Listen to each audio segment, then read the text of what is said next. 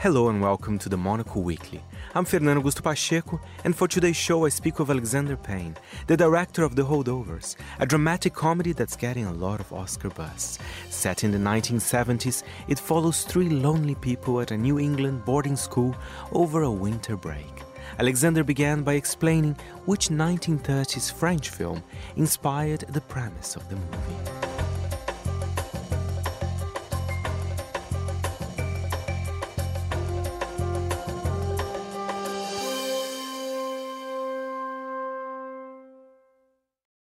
Mr. Hunnam. Hello, Mary. I had you guys stuck with babysitting duty this year. How'd you manage that? You know, he used to be a student, right? Yeah, that's why he knows how to inflict maximum pain on us. I thought all the Nazis were hiding in Argentina. Stifle it, Tully. Filmmakers are always just looking for a decent premise. I just need a hook on which to hang the meat of the rest of the film. About a dozen years ago, I was at a film festival and caught a little-known Marcel Pagnol film from 1935, which had the same essential premise. Not the same story at all. The stories go in wildly different directions, but the premise was good. And I left the cinema thinking, oh, that's a good... I'll bet another movie could be made off that same general premise. But I didn't do anything with it for years until I met David Hemmingson, who had written a pilot, which I had read, that took place in a boarding school. So I contacted him and I said, hey, I've read your pilot. Would you consider writing a feature in that world? Because it was a world I myself didn't know, nor had I begun the research. It was a minor miracle finding David Hemmingson. What about the script? Because you usually write the scripts for your own films. How was your collaboration with him? How did this work out? It was my first experience, let's say, directing a writer. I asked him if he would write a script based on a premise I gave him. We worked together for the general storyline, which is to say he proposed 3, 4, 5 different storylines, and I selected the one I thought was most interesting to me. And then as he was writing drafts or even sections of drafts, he'd run them by me and I'd read them and give notes or suggest this or that. And then when we had a finished script, I would do some rewriting myself and then give it back to him. And it was a lovely collaboration between the two of us.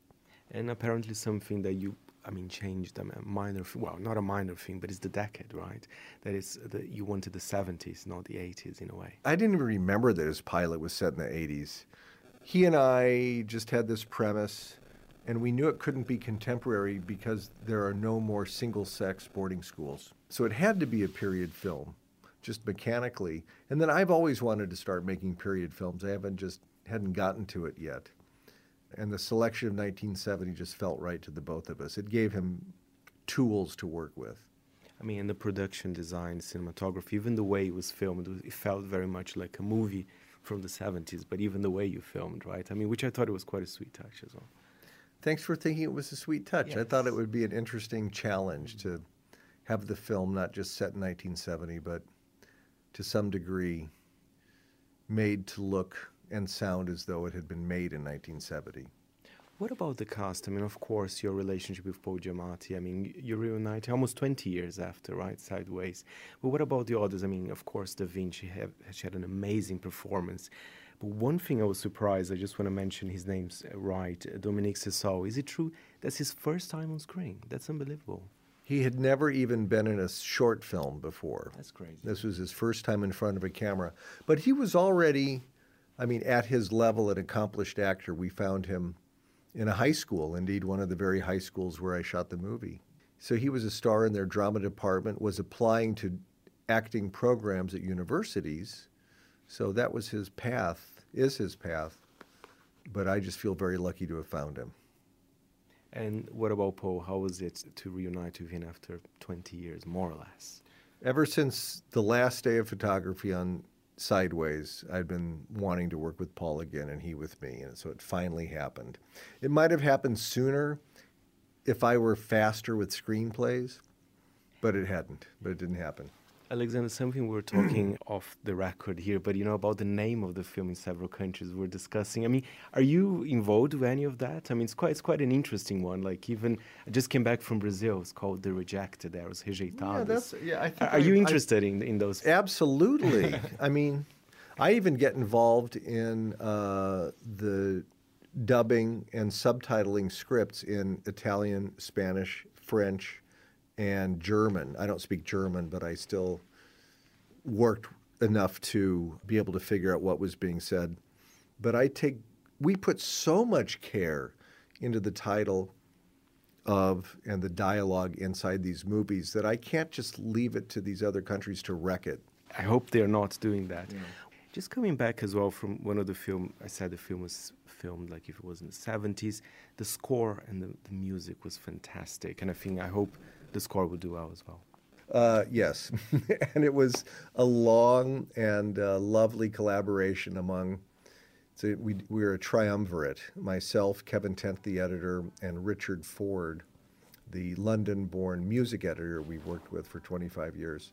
So that's as we're figuring everything out. And then obviously the composer as well, in this case, a fellow named Mark Orton, who had previously done my film Nebraska 10 years ago. But it's a long, long process of seeing what's right for the movie, what supports the rhythm, what supports the comedy, what supports the emotion, without ever calling attention to itself.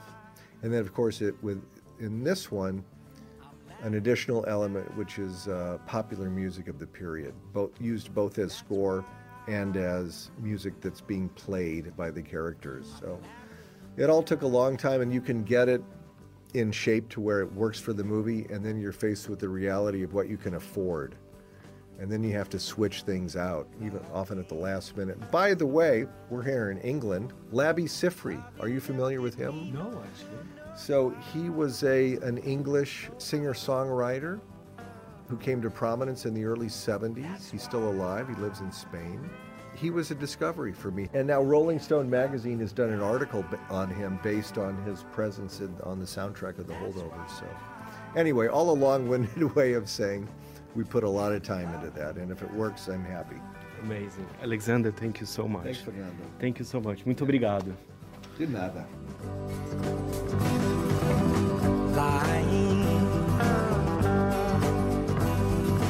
Lying never did nobody no good, no how.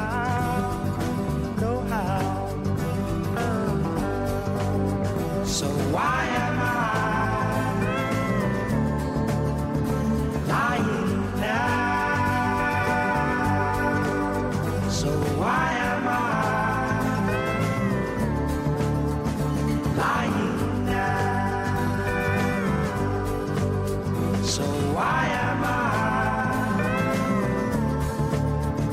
lying now?